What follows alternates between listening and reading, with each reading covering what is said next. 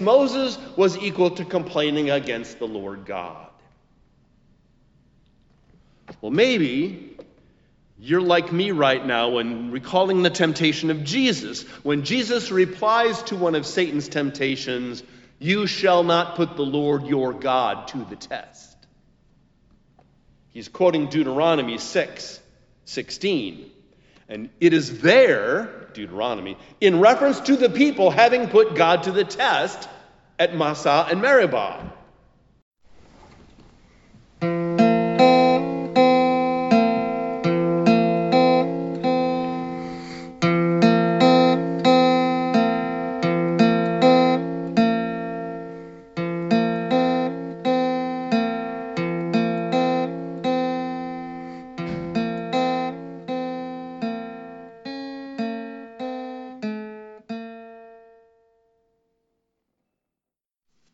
Hi, this is Richard Lanford, the redheaded preacher of St. Peter's United Church of Christ in Skokie, Illinois.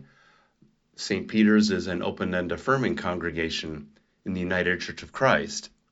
Today's sermon and the scriptures are for Sunday, September 27th, 2020. Our lector is Carolyn Van Til. The readings are from Exodus 17 and Philippians chapter 2.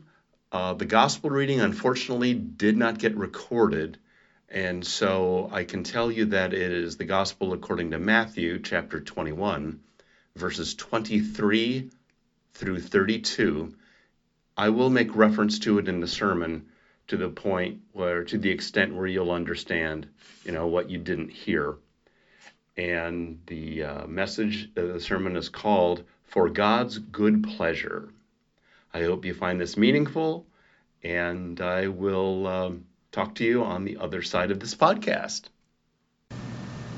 The Old Testament reading is Exodus chapter 17, verse 1 through 7.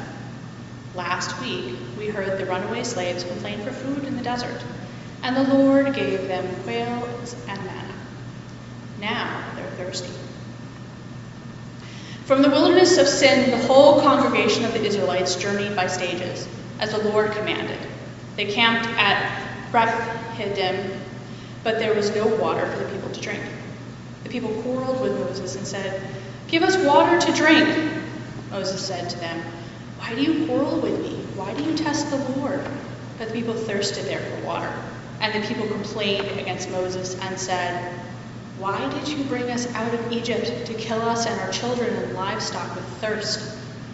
So Moses cried out to the Lord, "What shall I do with these people? They are almost ready to stone me." The Lord said to Moses, "Go ahead of the people and take some of the elders of Israel with you. Take in your hand the staff with which you struck the Nile and go. I will be standing there in front of you on the rock at the word. Strike the rock and water will come out of it, so that the people may drink." Moses did so, and in the sight of the elders of Israel, he called the place Massah and Meribah, because the Israelites quarreled and tested the Lord, saying, "Is the Lord among us or not?" This ends the reading from Exodus.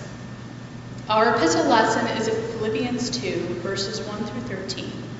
Paul, writing from prison, writes about humility and the example of Christ for us to follow. If then there is any encouragement in Christ, any consolation from love, any sharing in the Spirit, any compassion and sympathy, make my joy complete. Be of the same mind, having the same love, being in full accord and of one mind. Do nothing from selfish ambition or conceit, but in humility regard others as better than yourselves.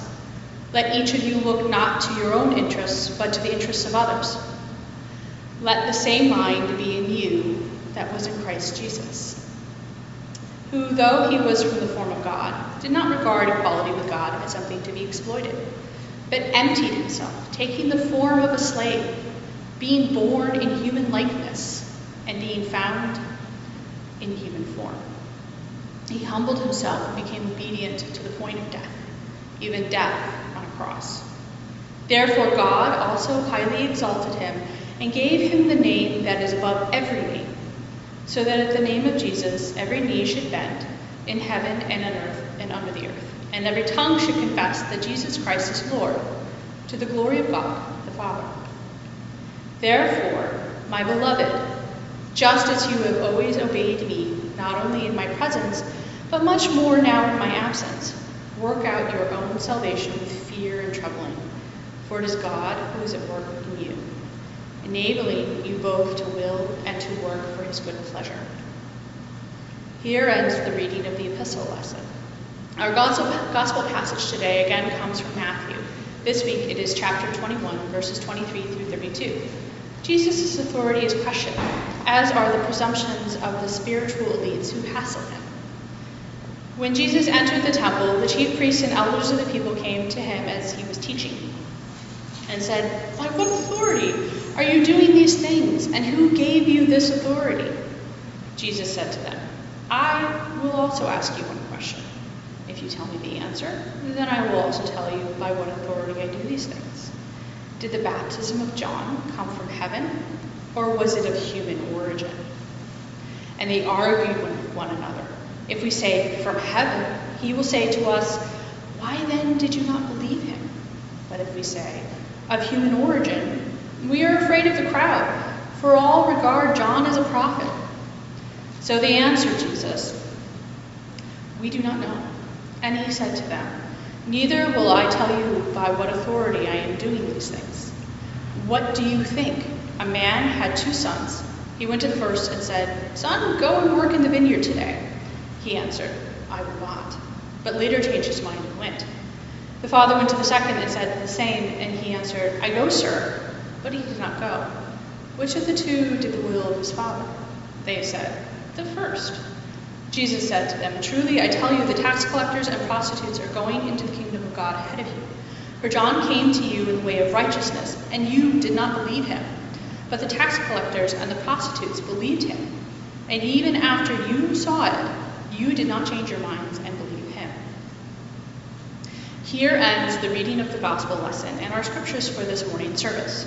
May God add to us a wise and grace-filled understanding of this God's holy word.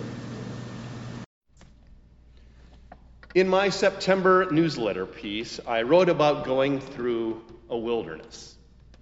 Together as a body of Christ, with friends near and far, and often as individuals too.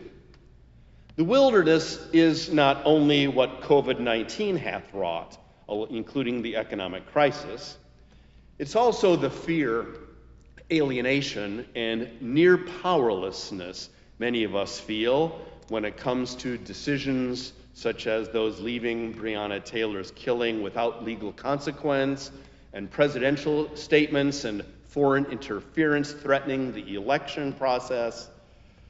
The divide between portions of America that has been developing for centuries here and decades there escalates into being more violent, closed-minded, intentionally public and uncertain. Faith, once a source of strength, is less widespread. A wilderness is also a place of low resources, and a lot of good folks feel tapped out, depressed, or are just going stir-crazy. So some resources we normally count on are strained thin or gone. So, is there a word from the Lord today? Can our passages give us insight, faith, and hope while we carry on? Are there lessons for us from the Hebrew wilderness experience, from Jesus' teachings and Paul's prison cell? Well, since we started presuming wilderness, let's go first to the story in Exodus 17. The people camp at Rephidim, and although this place allows them some room to spread out, there's no water. They get thirsty. Impatient and not praying, it seems, they go into what has become autopilot for them, and they complain to Moses. The people quarreled with Moses and complained against Moses and said, "Why did you bring us out of Egypt? To kill us and our children and our livestock with thirst?" Moses turns to God, a little scared, and God told him and the elders what to do. "I will be standing there in front of you on the rock at Horeb. Strike the rock, and water will come out of it, so that the people may drink." God answers. And this happens. Moses names the place after quarreling and testing Massah and Meribah, because the Israelites tested the Lord, saying, "Is the Lord among us or not?" Well, I was impressed at first that both with the manna and quail story and now the water, God seems cool with the complaining. It's like, yeah, they are hungry. They should be thirsty. I got you.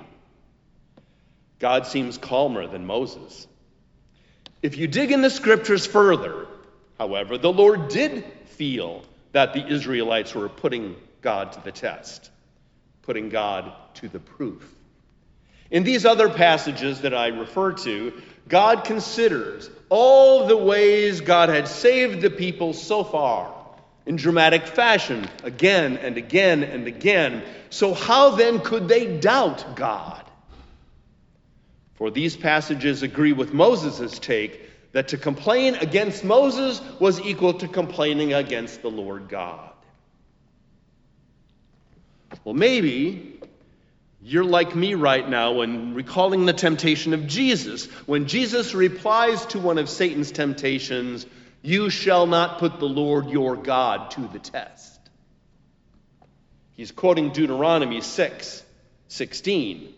And it is there, Deuteronomy, in reference to the people having put God to the test at Massah and Meribah. God really did mind the attitude of the people. Commentator John Durham notes, the people did not even wait for God to provide water before complaining. The whole reason for this narrative is Yahweh's miraculous provision for his people.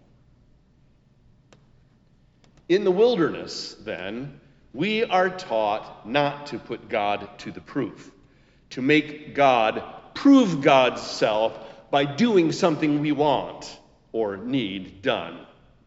Another writer put it like this, to make it more like guidance for you, me, and our church. Terence Fretheim wrote, "Testing God, putting God to the proof, in essence, is an attempt to turn faith into sight." He too invokes Jesus being tested in the desert by the devil, and Jesus would not force God's hand, seeking to make God act in order to demonstrate God's presence and power, protecting Jesus. Fretheim goes on interestingly.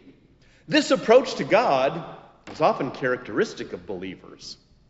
God will take care of me.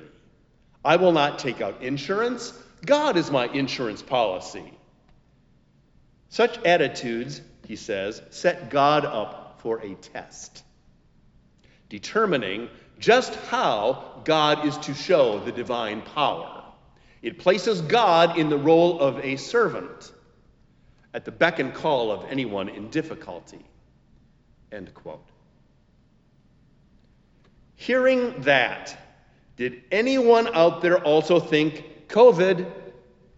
As in, God will heal me if I get the virus because I got it going to church indoors with 150 people and no masks. Or God will protect me. Is not that putting God to the test, which, like the Hebrews, is ultimately an expression of weak faith or a manipulation of God before the world?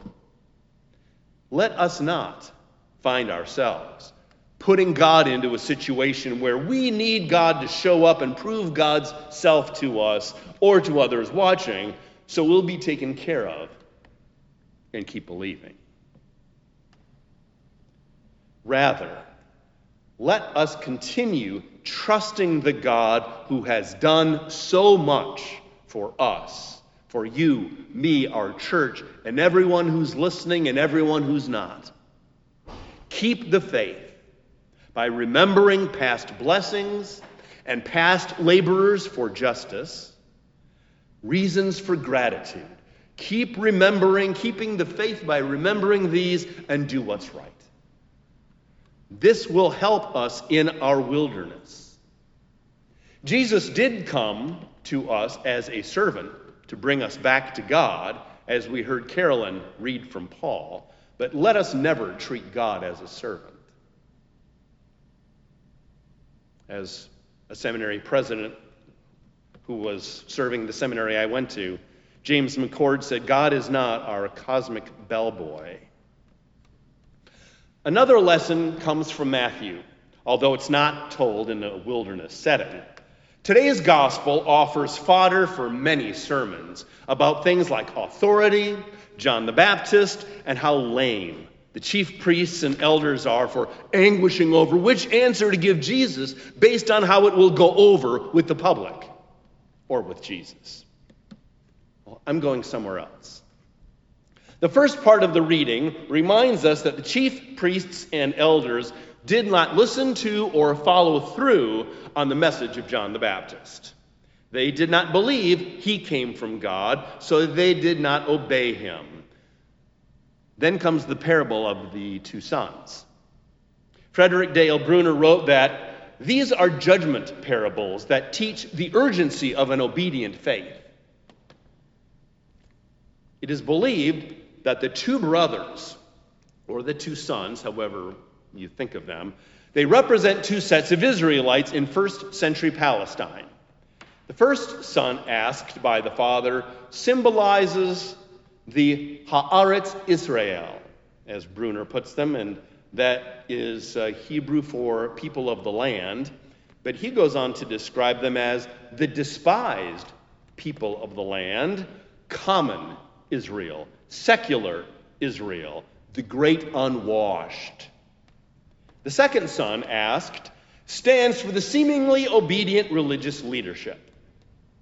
The first son did not want to go, and he said he would not go. And that fits the unclean, the secular, those perhaps spiritually damaged by their brother, the second son, so they're skeptical of God talk. Under the auspices of John's teaching, however, they experienced authenticity. They listened, they believed, and so they did as John recommended. They were ready for the coming one and changed. They followed Jesus. They went to the field after all. The second son obediently said, I go, sir. But he did not go. They did not respond to John or to Jesus. The messengers who spoke with heavenly authority, they were not in tune with these elders and chief priests. Or the elders and chief priests were out of tune with the messengers from God. One key such message being repentance. Change your mind. Change your direction. Be like Jojo and get back to where you once belonged. But they did not. That paved the way for Jesus' question about which son did the will of the Father. When their reply was in favor of those whom they themselves despised, not realizing it, the Haaretz Israel, Jesus made it personal. They did not see how they had fallen away from the message and how others had recently recognized the good news and responded. Truly I tell you, the tax collectors and the prostitutes are going into the kingdom of God ahead of you. For John came to you in the way of righteousness, and you did not believe him. But the tax collectors and the prostitutes believed him, and even after you saw it, you did not change your minds and believe him. Okay, what's that for you and me in the wilderness? The wilderness, especially of COVID, where perhaps we do not interact with as many people as we used to. We do not engage in conversations with as many different points of view that we used to. Instead, our own views can be reinforced in isolation. when that's the case, and even not, a lesson, a judgment parable teaching the urgency of obedient faith, points you and me to open our minds to, yes, question our views or our posture. At the Diet of Worms, and I recently told this story, before Martin Luther boldly declared he stood by his theological writings with the immortal words, "Here I stand, I can do no other," well, he spent the night before asking himself, are you alone right? Nowadays, for some, the question and answer comes from Bruce Cockburn, who years ago sang, "Maybe the poet is gay, but he'll be heard anyway." Could be the voice of the Spirit, in which case you'd better hear it. There are times to stop and check presuppositions. There are times to realize our knowledge is at least incomplete and perhaps worse, by no fault of our own. There are times that God speaks in a tune that our traditions or our preferences or our painful life experiences will not easily hear or believe.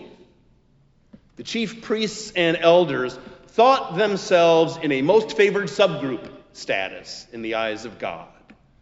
They were not humble about it. They were wrong. In the wilderness, let us feel free to second guess our most favored subgroup status if we think we are in one. Let us honestly wonder if any skepticism we have of new voices or voices which weary us, let us wonder if any of the skepticism that we may have comes from too much attachment to systems, people, or dynamics which we became blind to over time, that they were blind to the way of righteousness.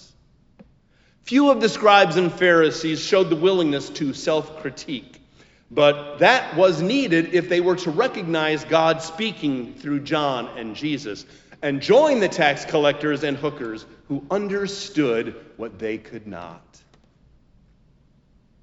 We in the wilderness can learn from them.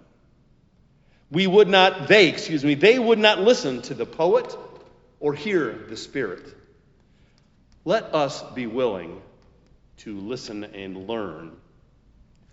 And if that's hard, ask ourselves why. Let us be willing to detach from beliefs, persons, or systems which hurt instead of heal, which perpetuate injustice, even if we're not personally involved in it. There's a connection. Let us also, the systems which perpetuate hunger, division, falsehood, discrimination. The alternative is good. It is to obey God's command. Go and work in the vineyard today. The alternative is to join what Clarence Jordan calls the Jesus movement. There is gladness in God's service, in going into the field, because we heard something we hadn't really heard before, perhaps. When you, me, and St. Peter's United Church of Christ trust God in our need, which does not mean we get totally passive necessarily, that will help us stay the course in our wilderness.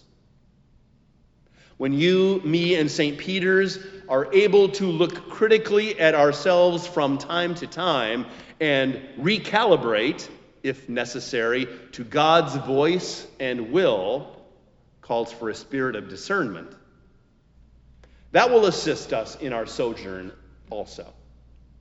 It will help even more when holy recalibration puts us back to helpful service to our God. Then, even in the wilderness of anxiety, depression, loneliness, obstinate injustice, and anger, God is at work. God is at work in the wilderness. God will be at work in us.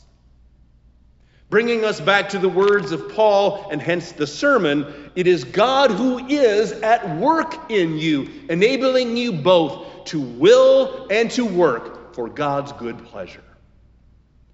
To will for God's good pleasure is to choose for God's good pleasure. With our wills, we make choices, we make decisions. To will for God's good pleasure is to choose for God's good pleasure, to decide to go out into the field, whatever that looks like for us. To choose love and fairness, prayer and worship, conversation with those who may have different points of view with us, and humility. To choose a faith that moves us to do the right things. You and I will be better able to keep this up in our wilderness when learning from the Israelites, the chief priests and elders, as well as each other. Think about it and claim it. You and I, when in tune with the Lord Jesus Christ and the realm of God, it is God who is at work in you, enabling you both to will, to choose, and to work for God's good pleasure. Do you believe this?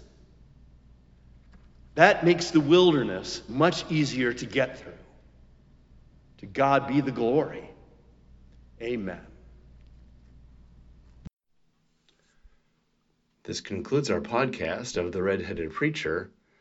These are tough days, and occasionally my podcasts, the messages, try to bring the scriptures to help us through that.